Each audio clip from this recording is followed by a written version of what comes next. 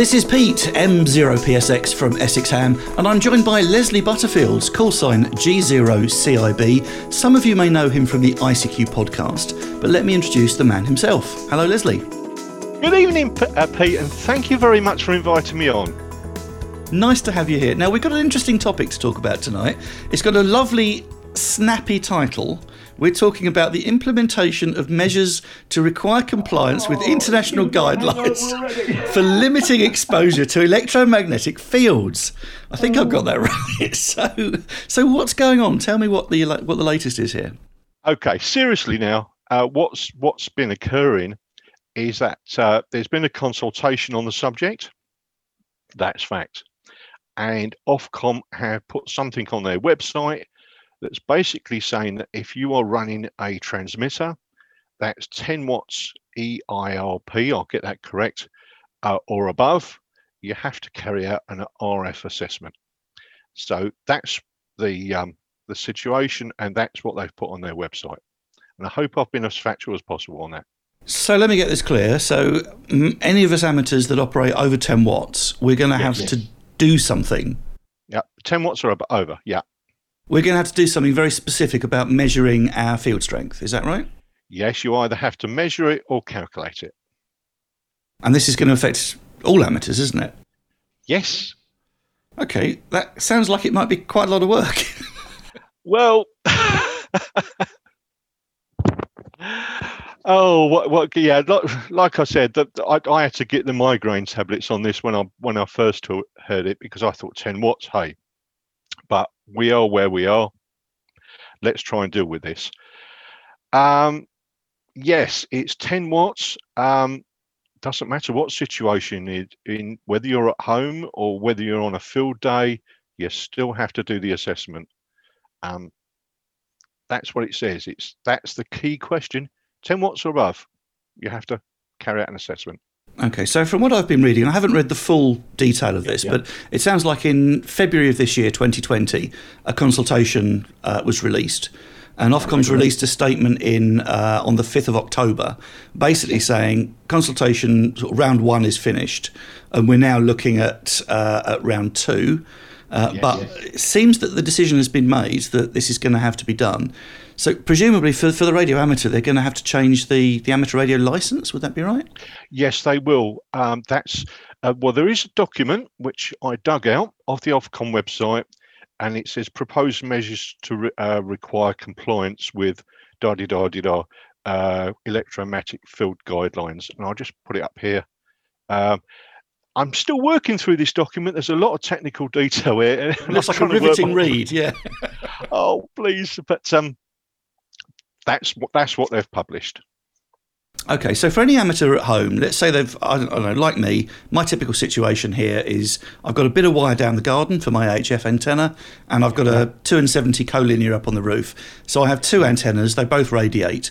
What will I be expected to do if this goes ahead? You'll be expected to conduct a risk assessment. It can either be measured or calculated. From what I've been working out, calculation is probably one way of doing it. It can either be done on the Ofcom website, because they've put up a basic one at the moment. It can either be done, I think there's some RF calculator things on the internet as well, for the UK, I should add. And I've also been working on a spreadsheet trying to work out in my own head what's happening. However, I would add that the most important thing with this is if radio amateurs conduct what's known as good radio housekeeping, they've got a very, according to the number crunching I've done, they've got a very, very good chance. There are exceptions, but they've got a very, very good chance of complying. And I'll give you 2 extremes.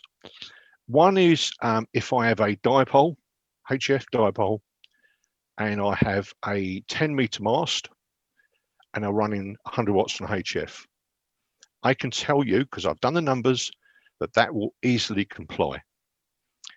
If, to take in the other extreme, you have a dipole in the loft and the RF's and you've got no safety distance at all, and the RF's being picked up on the mains wiring, and it's really bad RF housekeeping engineering. Well, I'm sorry, in that situation, that it's simply not going to comply. So within those two extremes, and I know there's lots of different setups, and people use stuff on caravans and when the field days, I know that, but I'm just saying, if you carry out good RF housekeeping, radio housekeeping, you've got a very, very good chance of complying with this, and I would emphasize that a lot. So on a simplistic level, then, you basically have to work out what antennas you're using. Yes. And use one of these tools, so either the Ofcom tool or a spreadsheet such as the one that you're putting together. Yes. Do those basic calculations, and presumably take a sort of printed copy and keep it with your license document, so if ever there's a knock on the door. Is that what we're talking? You hope you never get a knock on the door. I never have in 30 years, but yes, you've hit the nail on the head. What you do is you print it off, and then you put it in with your license, and you forget about it. So if they come round, I guarantee you that's the first question. Well, there's two questions they're going to ask is, well, okay, it's an interference issue. Have you been keeping the log, as you're required to do? And on the second thing is they say, have you carried out the RF assessment? If you have, I can assure radio amateurs they're in a much, much stronger position.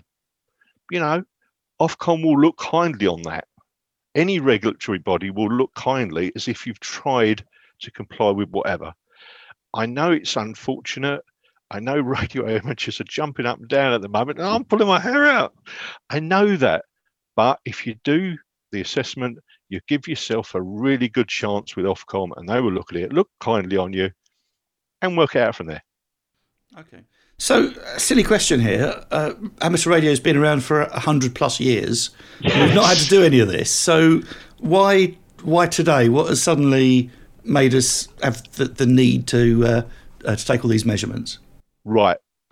This type of thing has been conducted in the States for ages. I can't give an exact date, but they've been doing it for ages. European countries have been doing it as well, and some a lot stricter. However, in this country, there's been a concern, and this is in the Ofcom document as well, that there's been a perceived concern. I'm emphasizing the word perceived concern about 5G. Yeah. So obviously this is going to affect the amateur at home, but what about things like field days? Presumably a club that's planning a field day is going to have to do a risk assessment, and I don't know what tape off the area that it's. No, it's a case of doing the calculations first, and then from the calculations, that will tell you what to do. If you have to tape off areas, things like public access, are members of the public. That's right. In the standards, it talks about general public and workers. We have to use the general public guidelines. Most amateur radio stations, providing they are set up correctly with good radio engineering housekeeping, they will comply. There are a few exceptions where a station is very, very high power and connected to a very, very high gain antenna. There's going to be problems there. So you need to do the calculations. And once you've done the calculations, that will tell you where to go. Okay, so probably not too onerous, but something we all obviously need to do. We need to do. We're not in the 1950s. We're in the year 2020. We all do have to do risk assessments at work. And to be honest, from what I've seen, this was coming. Realistically, A, should we start doing anything today? And B, when do you think this will be something that we need to comply to according to I actually started the spreadsheet and I did the risk assessments for my local club 3 months ago. Yeah. Ahead of the game, that's fair enough. But it's not law yet, is it? It's not mandatory quite yet. Not quite yet, but it certainly is coming in. Look, guys, this is coming. I know radio amateurs don't like it. I've seen all the internet comments.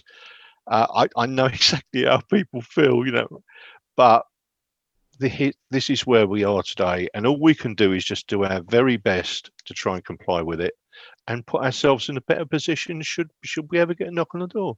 What I'd like to do, obviously, if this isn't quite law yet, what I'd like to do is catch up with you in perhaps a few months, and if we could maybe work through an example, perhaps using the tool or using your spreadsheet, and we'll just sort of look at what best practice would actually be. Okay, I'm fine with that. Yeah, I think that just might help others out there that don't know what to do when it's suddenly imminent that we need to do it. I mean, what I really would like to see on the market, and this is just an idea, is something like an Android app where people can just download it on their phone, tap in the numbers.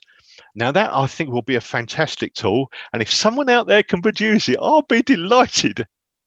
Excellent. Yes. Okay. Anyone watching or listening that can churn out an app, we'd like to hear from you. Yeah, please. I'll buy him a pint. That's a promise. Our thanks to Leslie at G0CIB for filling us in on what's new with this new rule that's likely to affect us all. For more information or to add your comment, go to our short link sxham.uk/EMF20. Thanks for watching.